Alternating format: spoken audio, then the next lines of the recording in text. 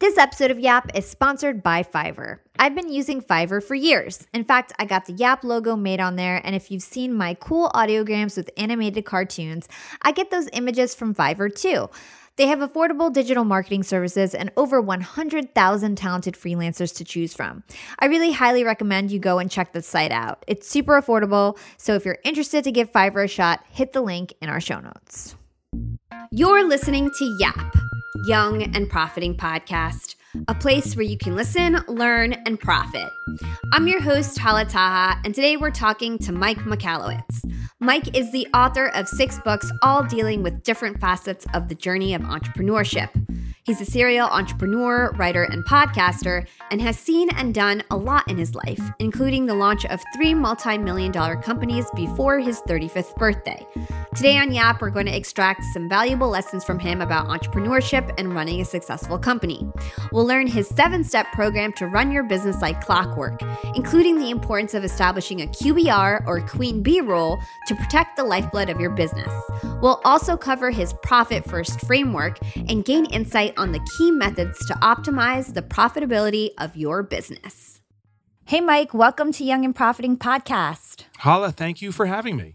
I'm so excited. So many of our listeners are entrepreneurs or aspiring entrepreneurs, and I'm sure everyone is going to look forward to all the valuable lessons that you have to share.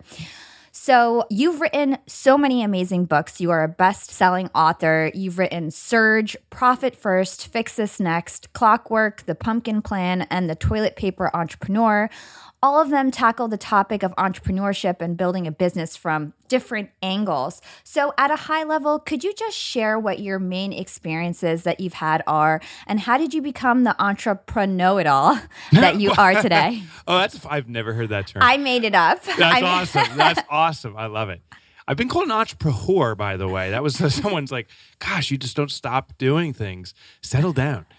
So my background is entrepreneurship. After college, I thought I was going to get a corporate job or something, but I couldn't. So I was thrust into entrepreneurship. Never had a desire for it, but a few years into it, I fell in love with it. It just became a absolute passion of mine. And the journey, for me at least, was very difficult. Tons of financial struggle, tons of stress. It's funny, like you see someone's resume or my resume, and you see build 4 multi-million-dollar companies, sold 2 of them, and it's all true. But what's left out conveniently is the struggles in between the launch and the exit. And I'll never forget this day. It was February 14th, Valentine's Day, 2008. I had started my 3rd business, and it was a calamity. I was doing angel investment work, helping other businesses start up, putting my own money into them. I had made some money selling my prior companies. And I had no right to be in that space. I had no idea what I was doing. I actually evaporated all my wealth, and I had to come home to my family and tell them that we were going to lose our house, which we did, and our possessions and all this stuff. And the defining moment was looking my daughter in her eye. She was 9 years old at the time, and telling her I couldn't afford to pay for her $20 horseback riding lessons. It was like a group session she'd love to go to because I was broke. And she ran out of the room she ran to her bedroom as fast as she could, grabbed her piggy bank, and she ran back to me and goes, Daddy, I'll start supporting our family. And that moment was this wake-up call that I really didn't understand entrepreneurship. I didn't have fiscal discipline. I didn't understand what profit was really, or how important it was. I didn't understand efficiency. So I started writing about it. And writing is a good therapeutic process just to write your thoughts, but it started to formulate a book. And that's when I realized I need to research and understand and learn everything about entrepreneurship selfishly for myself so I can get better at it. And then hopefully so that other people will have an easier journey. Entrepreneurship is freaking hard. Yeah. And I'm just trying to make it just a little easier, just simplify it a little bit more. Yeah. So what are the key milestones in your career? If you could just rattle them off. Okay, so I'll give you the key highlights. So first company was in computer systems, computer technology. Sold that to private equity after, I think we got to about $2 million in revenue. So a very small business. Mm-hmm. Second company was in computer crime investigation.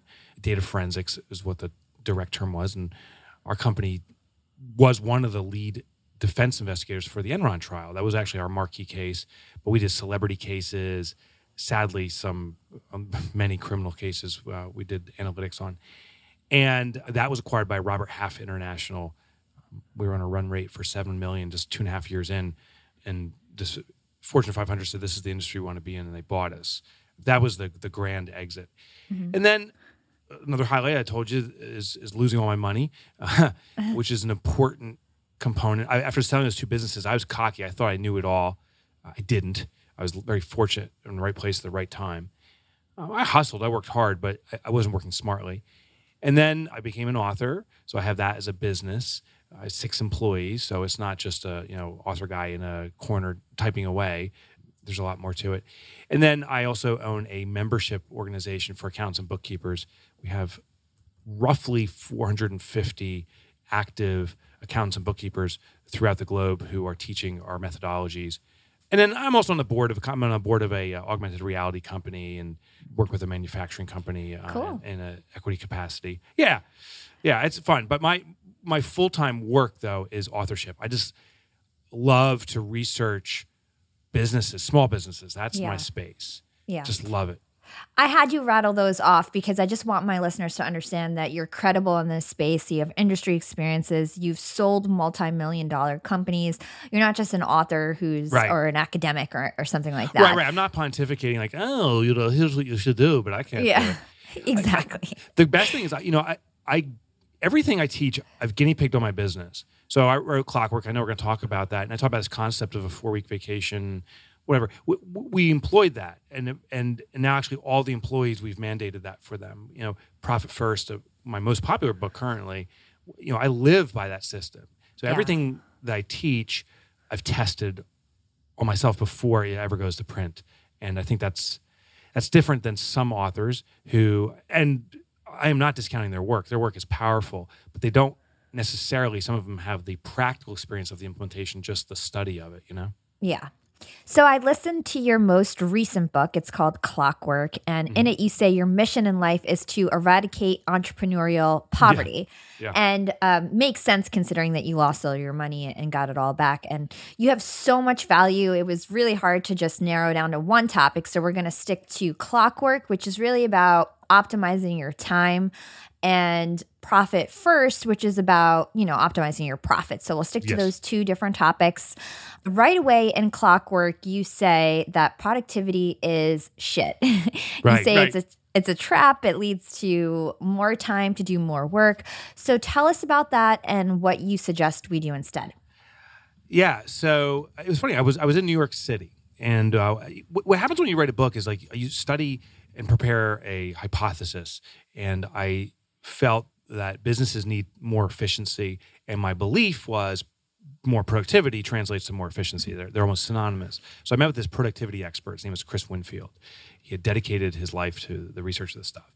And I sat down with him, and that's the words he used. I said, hey, let's get right to it. How important is productivity? And he looks me in the eyes and says, productivity, it's shit. And I'm like, hold on, wait. You're the productivity guy saying this? This is what? And it was just around that time, within the prior month or a few weeks, that he had realized after teaching productivity for so long that it's actually a trap. And here's how it works. Hala, if you take on, 8 hours of work in a day and you employ productivity techniques to get through that work, theoretically, you'll be able to get that work done now in 6 hours, we'll say. So the same volume of work done faster. Mm-hmm. Here's the trap. That now avails 2 extra hours that day to do more work. So it's the nature of entrepreneurs to then take on more work. Well, now you're taking on the former 8 hours that you've compressed to 6 plus 2, getting it back to 8. Now you're maxed out again. You need more productivity. So we seek new tools, new ways. And we constantly compact ourselves with work. We allow ourselves no margin of error, no time to think. It's this trap of just doing. Mm-hmm. And as we're talking, he was saying that a successful business, the owner is an owner and not an operator, definitely not an employee. I go to McDonald's, admittedly, with some kind of frequency because I travel so much.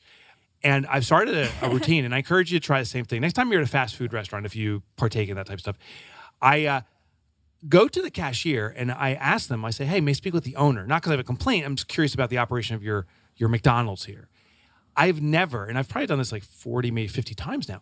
I've never had the cashier say, oh, yeah, let me grab the owner. They're in the back. No, the owner's not, flipping burgers or cooking the fries or in that glorified closet that they call an office. It's the store manager that's there. The business owners have employed and utilized the system that McDonald's developed, and they seek out new properties to own more businesses. The funniest, and this kind of epitomizes what ownership is, the funniest response I ever had, I was talking to some cashier, said, hey, I really am impressed by the operation here. May I speak to the owner? And the cashier looks at me and says, oh, yeah, the owner came in 2 months ago to pick up money. I'm like, yes.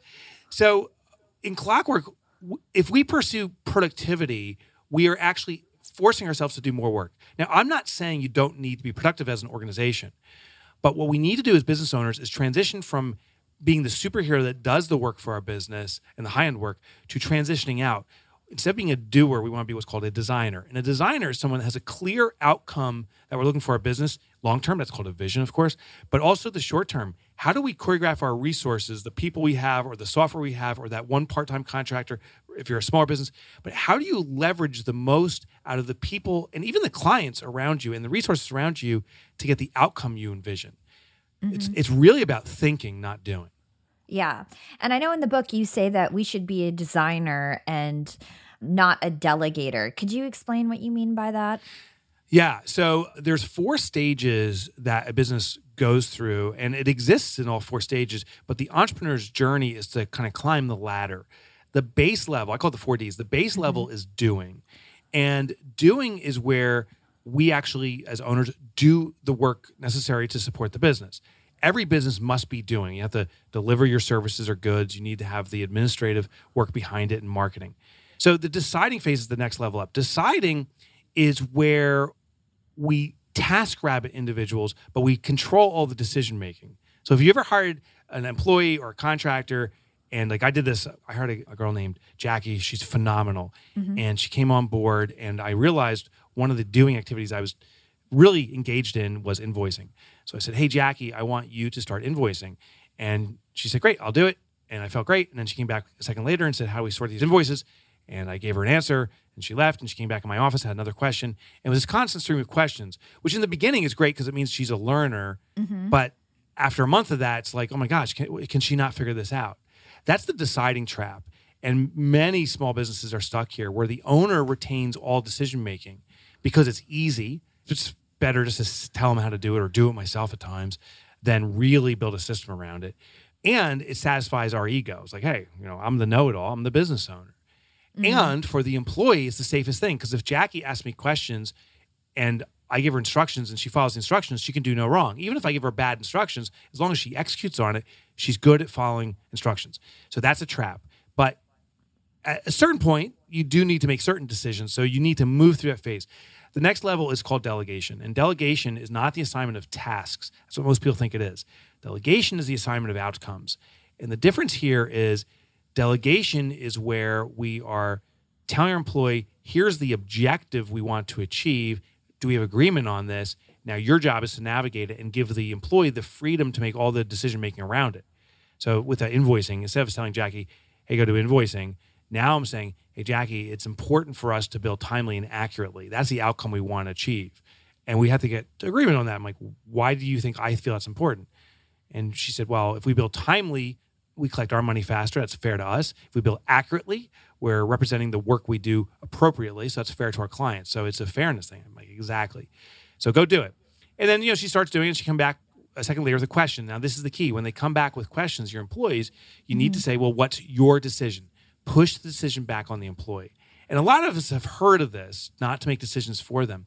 Most of us don't execute on it. That was what I found in my research. So you have to do that. But there's one other component that's probably the most important component in true delegation that almost everyone fails to do, yet it's the most important.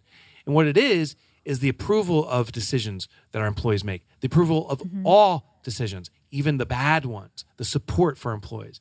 So if the employee comes back and makes a bad decision, at least they're making a decision. And if we say, oh, no, that's totally wrong, we're going to do it this way, you're very quickly slipping back to that deciding phase where it's control. which restricts your growth because now you're the one mind for the entire organization. So we need to approve all their decision making, even the bad ones, and give them the freedom to fix the mistakes that they make. Now, there's sometimes they're going to try to make a decision that is really costly to the business. Like, we should hire 20 more employees and they'll bankrupt us. Well, in that scenario, you need to insert yourself as a coach and guide the thought and logic with the employee and say, well, what's the consequences of this? Let's discuss this before they proceed and curb that. But otherwise, support their decision-making, because that gives them empowerment, that they're not going to be punished if they make mistakes, that they have given the freedom to find the solutions on their own, which ironically or coincidentally, we do for ourselves. Like, we as entrepreneurs make mistakes all the time, but we don't fire ourselves. And then that moves us on to the highest level. So once we get through delegation, the highest level is designing. And designing is what we talked about earlier. It's that envisioning of what we want, and it's the alignment of all of our resources to get to that vision. Yesterday, this was literal. This was yesterday. We finished our 2-day retreat for my business, and we worked on the design phase. And I have a clear vision of what I want for the business. But I'll tell you, coming out of a room with my 6 colleagues there and saying, "Hey, we're going to do $10 million in revenue. Let's do this." Honestly, it's not exciting for them. It's exciting for me. I get the new car, the nicer house, whatever. But for them, it's like, wah, wah. So here's really good designing. We sat down and each one of my colleagues, Jenna, Kelsey, Jeremy, everyone sat down and wrote down their vision for their own lives. We're doing this work to support the outcomes we want in our own lives. So some people, I didn't know this, 3 people actually want to become fluent in Spanish at our office. I had no idea. Another person is looking to build their first home. They're renting now and they're looking to build their first home. And another person wants to travel regularly. And we really got clear on our own personal visions. Then we said, how can we achieve all of these visions? How can we walk and march a path where we're moving the company forward to a vision that I have as the owner, and we're supporting and achieving the visions you want? That's vision alignment, individual vision alignment with the corporate. And that's what designing is. So just to summarize this, we as business owners need to move to the higher and higher levels. This is not, and it's not a switch. You don't switch from one level to the other. It's more of a throttle. You slowly move through the higher levels. And you, the owner, will have to revert at times to doing work. You will have to decide and delegate. But we want to be more and more focused on designing, build our team for them to manage those other Ds, those other elements. Yeah. For me, I have a lot of interns that work for Young and Profiting Podcasts, and that's the hardest thing for me, to delegate and have them submit something and I just approve it as is, because I want to control our voice and control our message and make sure that everything's quality. And that's where I find where our productivity stops, because I'll get busy and I'll become a bottleneck because decisions can't get made. So how do you suggest that when it comes to content, or I guess when you're dealing with a less experienced employee, how do you suggest we deal with that? So first of all, just kudos to you, Hala, for being so cognizant that you are the bottleneck. In most businesses I studied, including my own, the bottleneck is the owner. Yet for many of us, not in your case, but in many of our case, my ego didn't want to admit that I felt that I'm not a bottleneck. I'm a superhero, and it needs to go through me. I'm the ultimate. So the first thing that I needed to go through was just an ego check and say, am I really that important? Am I really that necessary? The concept of brand continuity and content continuity is that important, but am I that important? That's different. So when I had that realization, because we produce a lot of content here, I'm an author, but also a blogger, podcaster, all that stuff. And I have that team of 6 on my team. One of the people now is a full-time writer for us. That's Jenna's job. Well, Jenna came on with no writing experience in this space. She enjoys to write, but she's not a writer in the traditional sense. So she didn't come on with a skill set. Here's the key. When hiring people, we need to hire people for their passion, their interests, their enthusiasm, cultural fit, intelligence. There's all these intangibles that we can't train. You can't train me, Hala, to be more smart. You can't teach me to be more driven. You can't give me those things. Either I bring it to the table or I don't. The only thing that you can teach me is the skills, the technical technique. So what we did is we said we have a need for some writing, and notably we had an immediate need, so we did outsource to contractors and stuff, and it was clunky and a little bumpy, but we said we really need to develop this, and someone needs to be extraordinary. And we just kept on circulating with the team, not saying that we need this, who wants to do it. We actually didn't even really say that. I simply said, if you could do anything here, what's your dream work? What do you want to do? And it's interesting that Jenna, who did not come on for that kind of work, she was coming on for more order management and stuff like that, said, I really like to write. I don't know if you have any needs for it, but I like to write. And we're like, you like to write? Let's get you started. And so about 12 months ago, a year ago, she started doing some writing for us, and her innate raw capability presented itself quickly. It's like, wow, she can write well and effectively. Then it was like, now let's develop this into a skill. So we went into voice, I don't know if the term's called voice management, but training on how to emulate a voice. There's actually classes and course material for that. We are teaching her in processes of persuasion and influence, like different words and stuff like that. And even launches, because we launch books, right? So I have one coming out in just 4 months from this recording. Jen is now actively involved in how do we communicate this in a persuasive but appropriate style to our community. And she's really stepped up into it. So I found that when people like or love to do something, they can gain the skills very quickly. It's finding people that have an interest and even a passion for something that is, from my experience, far more important than having the existing skill set. I would even argue when I've hired people with an existing skill set, sometimes I've had to try to help them unlearn process and habits because it was incongruent with what we wanted. But they, quote unquote, knew better. And it was really very difficult and caused conflict. Young and profiters, they may call me the podcast princess, but I'm also the LinkedIn queen. I've been a LinkedIn influencer for 6 years now, and I teach one of the most popular courses about LinkedIn. And I love to teach sales on LinkedIn because when it comes to B2B sales, LinkedIn has got that on lock. LinkedIn is where all the decision makers are hanging out. There are 180 million senior level decision makers on LinkedIn and 10 million C-suite decision makers. These people are on LinkedIn and they're in the mode to buy. They're using LinkedIn for their buying journey, to research vendors or sales reps that they might work with, to look up how to solve their problems, to learn from industry thought leaders. They are in the mode to buy, whereas on other platforms, they're in the mode to be entertained. You want to get them in the right mindset. You want to cut through the noise with LinkedIn ads. In fact, 79% of B2B marketers rate LinkedIn as their top channel for paid media. And LinkedIn has the best targeting because they've got all these different inputs.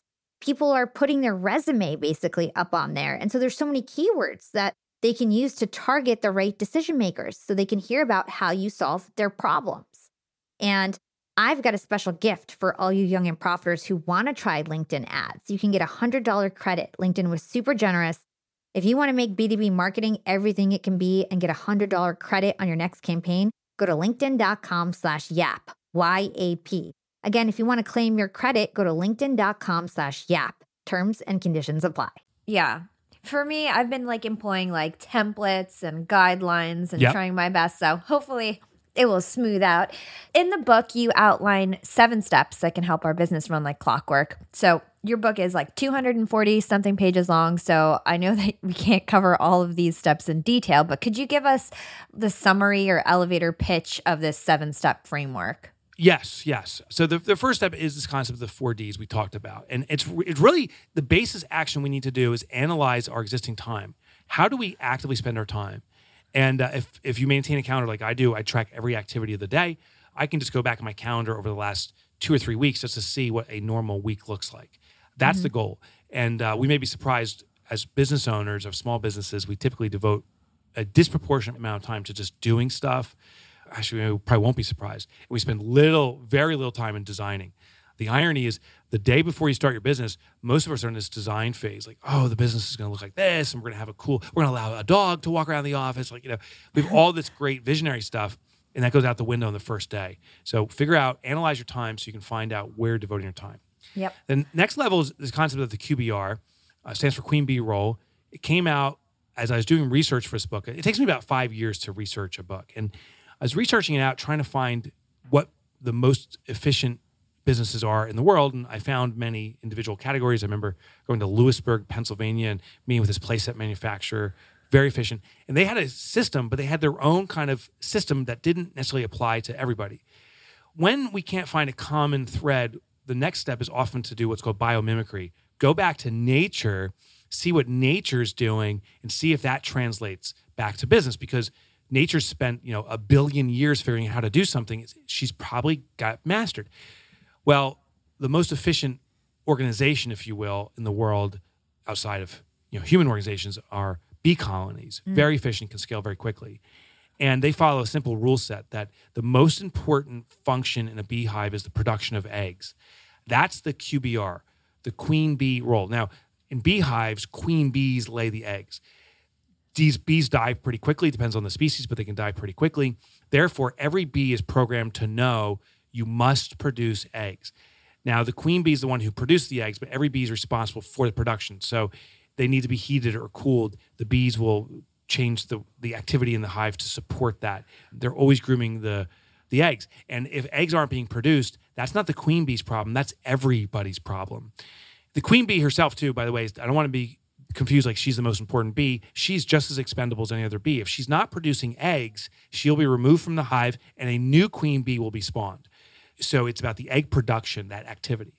Well, how it translates to business is every business does not have a singular most important person. There may be a person supporting the most important role, but it's that role that's most important. We need to identify what is the most critical function in our business that's delivering on our promise. What's the egg production? Just as a real quick example, I, as an author, my promise to readers is that I will simplify the entrepreneurial journey. I make entrepreneurship more simple. That's my commitment. That's my promise. And I deliver it through my books and so forth. As I look at all the different activities, I do podcasts like we're doing now. I do speaking, interviews. I'm going to do a TV thing soon. All these different things are important, but there can only be one thing that's the most important, the queen bee role. And for me, it's the writing of excellent books. I need to write excellent books. Now, I can't be the judge and jury. The readers will tell me if I wrote an excellent book or if I wrote a bummer. But I need to devote myself to the highest quality books. If I continue to deliver on that, my business will continue to grow. I'm staking my reputation on that. Conversely, if I'm like, I can just sign that part out to a ghostwriter, or it doesn't really matter, let's just churn through books, my reputation will sink very quickly.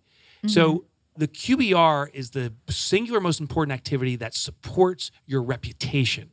What do you want what do you want to be known for? Your reputation. Then ask yourself, of all the activities, which one's the most important to support that?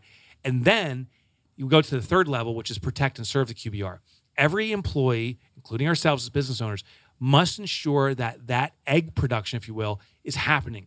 And if something needs to be compromised, if we can't get everything done, the one thing that will always be done is the egg production. The other things can be compromised. If I stop doing podcasts, if my speeches stink, as long as I write excellent books, I'll continue to make progress. If my books suck, I won't get any more speaking. So the priority is not speaking. The priority is writing excellent books.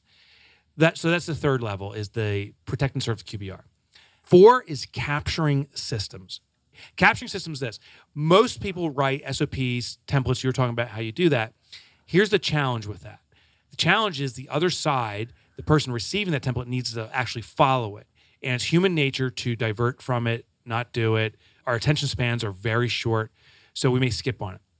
The process that's better is to do captures. And captures is, I shouldn't say better, is a great alternative mechanism, is to use capture of the activity as we do it. So basically record video.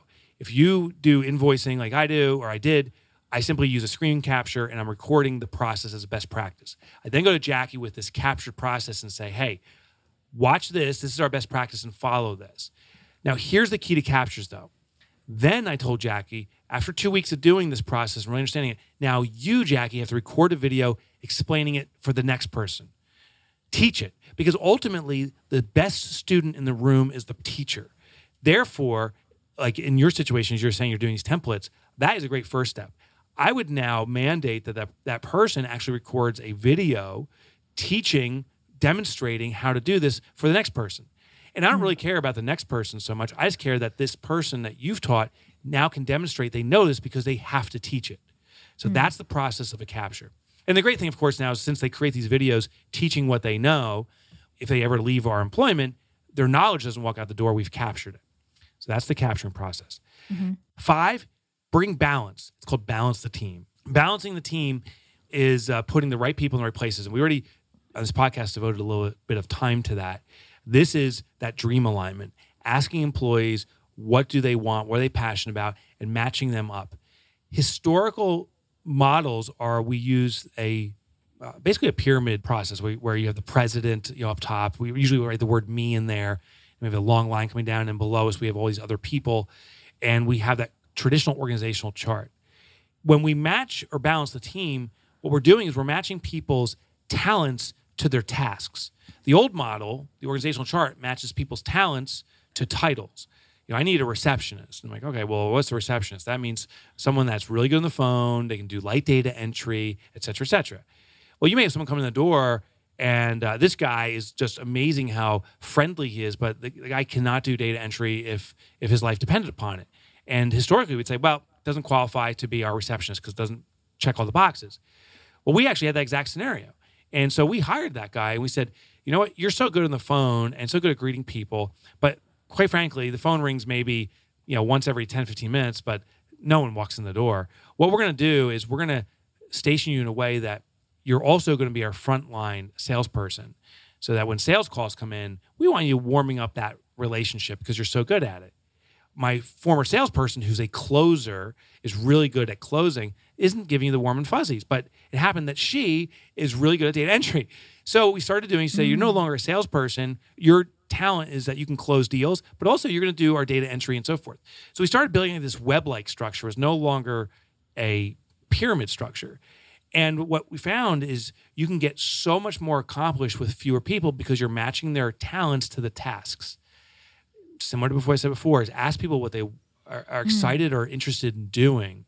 Don't put any titles to it. Don't say this is what we need. To say, what if you could do anything in this world, what do you want to do? And then our job as owners is to start matching them up. That's how you balance a team. Yep. And I would argue with our 6 people, and by the way, of our 6 people, only 2 are full-time. So that's 4 part-timers. We produce at the levels of my prior companies that maybe had 20 or 30 employees. And we're able to do it because people are doing what they're really excited and interested in doing. So that's how you balance the team. Yep. 6, commit to the specific clients that you desire to serve. As we build efficiencies into our business, you'll identify the clients that it resonates with, but you'll also identify the clients that you enjoy working with. And this is where we start honing in on that specific community we want to serve. Now, here's the funny thing. The concept that's been revolving around for a long time is to do this concept of pivoting, meaning when you start your business, day one, identify the client you want to target, sell something to them, a MVP, a minimum viable product. And if it fails to serve them or they're not buying it, clearly they're indicating through their behavior they want something different. So sell them something different, modify your offering. It's called a pivot. Keep modifying, and then keep modifying until the client buys. Well, here's the problem. Many businesses I studied have pivoted themselves into a business that, yes, it's making money, but the owner hates the business. That is the antithesis of what we want. So that's why it's as we build this efficiency, we then, as near final step, we evaluate what true customers we like the most, and we're serving the best now through our systems and cater to them. So now you're doing what you like to do, you've built efficiency around it, and you're serving the community you like to serve. That's the ultimate win-win. Mm-hmm. And the final step is really releasing ourselves from the company. This is that, I call it the 4-week vacation, but this is the going to McDonald's and the owner's not there kind of concept. The ultimate goal of a business owner is that there is no dependency on you from the business, that the business can survive, I should say thrive. The business can thrive in your absence. And what this allows you to do is then you can have choice one. You have a cash ATM. The business is running on its own. You can pursue other endeavors as you get consistent flow of money. Mm-hmm. B, you can reinsert yourself in the business in the way of your choosing. What gives you the most joy? And I chose option B. So my business now generates consistent revenue and will continue to do it in my absence, allowing me to reinsert myself into the role I want. I'm not the president of the company. Actually, Kelsey's president. I'm simply the spokesperson. I do interviews and I write books. That's what makes me really, really joyful. And so that's what I'm doing. The 4-week vacation is this concept of the ultimate acid test. If you can be taken out of your business for 4 consecutive weeks, a full physical and digital disconnect, and the business grows in your absence, it's likely it can grow into perpetuity in your absence, because most businesses experience all elements of the business in 4-week cycles: billing, hiring, new clients, losing a client. If your team and your systems can support that for 4 consecutive weeks without any of your active input, now you're most likely in a full-time design capacity where you're working on the vision and objectives and outcomes you want for the organization. This is super helpful stuff. So I recommend anybody looking to enhance their business to pick up a copy. It's super interactive and practical if you like to be hands-on. Let's move on to the topic of profit, something near and dear to our hearts at Young and Profiting Podcasts. We were doing some research, and many of your descriptions of revenue really reminded me of the Pareto principle. Pareto's principle states that for many events, roughly 80% of the effects come from 20% of the causes. Would you share with us how revenue is not the same and not all revenue is created equal? Right. And how to identify those critical causes responsible for a majority of our profit? Yeah, the Pareto principle can also be called the 80-20 rule, and it is exactly what you said. What his research and subsequent many people have discovered, and I've seen it play out in practical ways in so many capacities, is that often 20% of our client base is yielding 80% of the profitability. And many of us, like when we're trying to grow our business, we have that one frustrating, nagging client where I cannot stand this person, they're killing me, but I can't afford to fire them. The irony is you actually can't afford to keep them. The other side of the 80-20 rule, or the 20-80 rule, is if 20% of your clients yield 80% of your profitability, that means 80% of your clients are yielding only 20% of your profitability. And when you look at those, it's not all equal. There's definitely some bottom feeders. There's some clients we have that are costing us. So we can leverage this in many ways. One way is I call it the Pareto overlap, and I just touch on this in a little bit in Profit First. But the Pareto overlap is analyzing your clients, which ones are the most profitable, meaning which ones generate the most revenue, matched to the products that are the most profitable. So we basically have 2 columns here. Column 1 is ranking our clients. Column 2 is ranking our offerings. And it's the clients, the best clients that do the most volume with us, buying the best stuff, and we like doing business with. Those are the ones we want to clone and focus on. And of course, there's some clients that are great clients, but they buy unprofitable stuff. Well, that's an educational opportunity. Explain what else we have to offer them. See if we can transition them to something that serves them better and is more profitable. Conversely, you have horrible clients buying great stuff. So they make you money, but they are a mind suck. That is the ultimate test. Usually those people we have to jettison. It's hard to make someone that you don't like become likable, even if they're making us money. And then, of course, the other final intersection is clients that do very low volume, we don't like working with, and they're buying stuff that's not profitable at all. That's the starting point. Just removing those clients free up so many resources. It's funny, as I was writing Profit First, one of the greatest gains of getting rid of unfit clients was mental profitability. Meaning, instead of going to bed bitching and moaning about, oh, that client, I hope tomorrow I don't have to deal with them again. They're such jerks. Instead, now you're going to sleep saying, oh, I love my clients. I can't wait to do more for them, because you've jettisoned that bad client. Those bad clients take up tons of emotional space. That's incredible. And it made me think how much expenses we spend on bad clients, and how just reducing those unnecessary costs, you would see a jump in profitability automatically, and reduction in stress in your employees and everything like that. So I think it's a really good concept to think about. Yeah, they take a disproportionate amount of time and therefore profit. So what we really have to consider is, when delivering something, what is the investment to deliver it? So sadly, in traditional accounting analytics, if we sell a coffee mug, that's the product we're selling, we'll say that coffee mug, the profit margin is 20%. So I sell it for $5, I make $1 every time I sell it. Well, that's not true. You don't make $1 every time you sell it, because great clients will say, well, I want 5,000 of those, and they'll buy high volume. Secondly, if there's a mistake or whatever, they'll say, hey, whoops, there's a mistake. We want to give you a heads up. Would you help us fix this? And they'll actually get engaged in the resolution. Conversely, you have these low clients that are never satisfied. The order volume is very low. They order 1 mug, And then they're like, you didn't do it right. The ink colors that's not consistent. I want it again. And now we're making 10 mugs to satisfy this person. And it actually costs us money. So even though traditional accounting says, a mug makes $1, it actually is contingent upon the client that is buying that product on the real profitability or loss for that thing. Yeah. So let's talk about the profit first mentality before you go. Yeah. There's an age-old formula for profit. It's sales minus expenses equals profit. And you have said this formula is a myth and can lock you into a never-ending cycle of selling more yet profiting less. Can you talk to us about that and how you rework this formula? Yeah. So it is the most pervasive formula in the business world. In fact, it's penetrated our vernacular. So we call profit the bottom line or the year end. I mean, that's the exact terminology we use. Listen, mathematically, it makes logical sense. You have to have sales. You have to subtract out the expenses you incur to have a profit. I get that. The problem is this. Behaviorally, it's radically wrong. What we're saying is that profit is the last consideration. So most people at the end of the year say, did I make money this year? I didn't. Oh, damn it. Maybe next year. When it's human nature, when something comes last, that means it's insignificant. We don't have to be concerned about it now. So profit is treated like the perpetual manana syndrome. The resolution is to flip the formula. It's sales minus profit equals expenses. That's why I call profit first. It's the first consideration after sales. Sales minus profit equals expenses. How we do this in practice is every time you have a sale come into your business, you take a predetermined percentage. You start slow and low, maybe 1 or 2%, then you grow it over time to 5, 10, 15, 20%, whatever.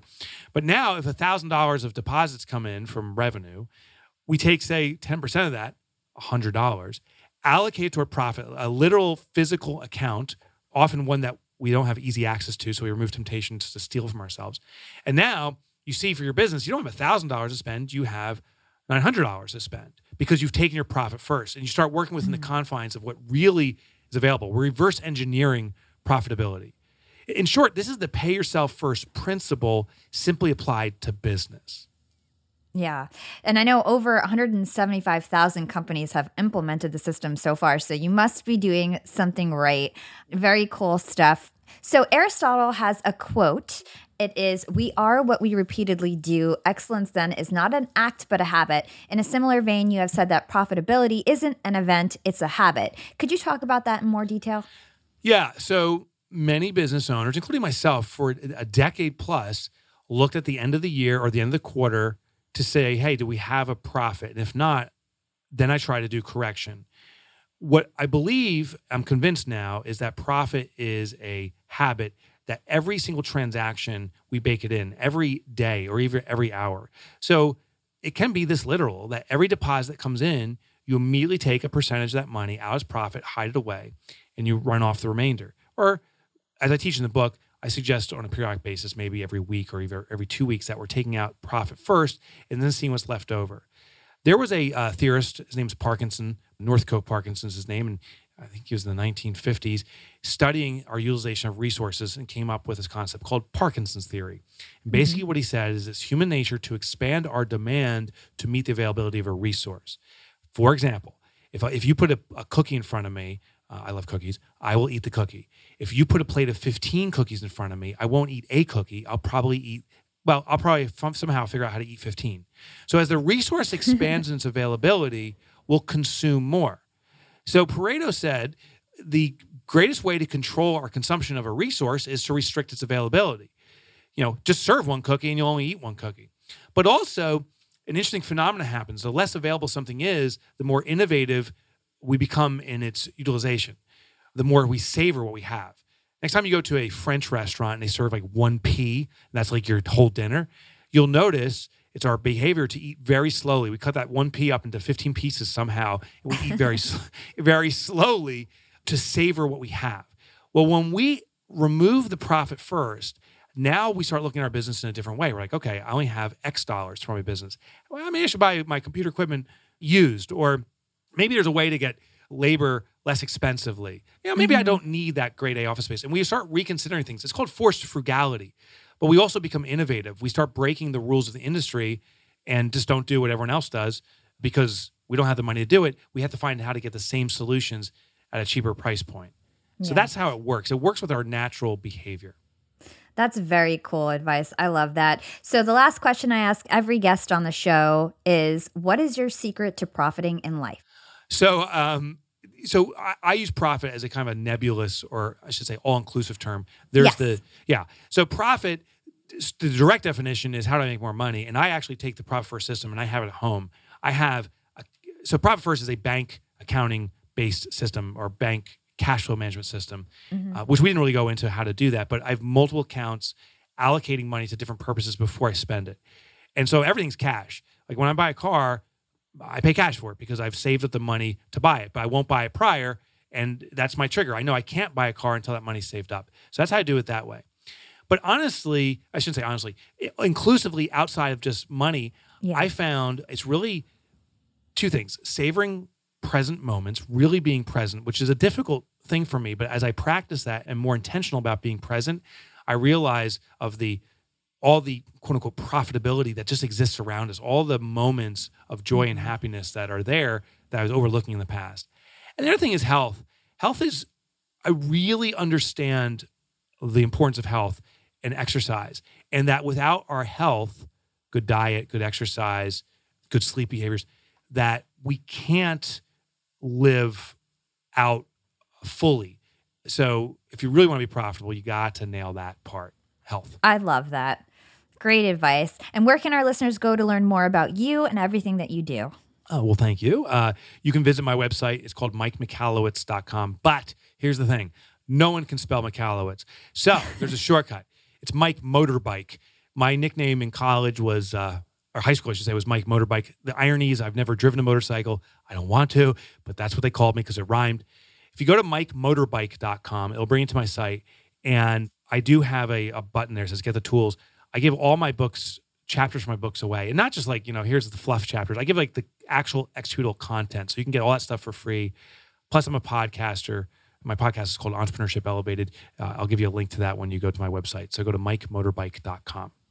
Awesome. Well, I loved this conversation. I think we had so many gems throughout it. So thank you so much for joining Young and Profiting Podcast. It was such a joy, Hala. Thanks for having me. Thanks for listening to Young and Profiting Podcast. If you enjoyed this episode, don't forget to leave us a review or comment on your favorite platform. Follow Yap on Instagram at Young and Profiting and check us out at youngandprofiting.com. And now you can chat live with us every single day on Yap Society on Slack. Check out our show notes or youngandprofiting.com for the registration link. And if you're already active on Yap, share the wealth and invite your friends. You can find me on Instagram at Yap with Hala or LinkedIn. Just search for my name, Hala Taha. Big thanks to the Yap team as always. Stay blessed, and I'll catch you next time. This is Hala signing off.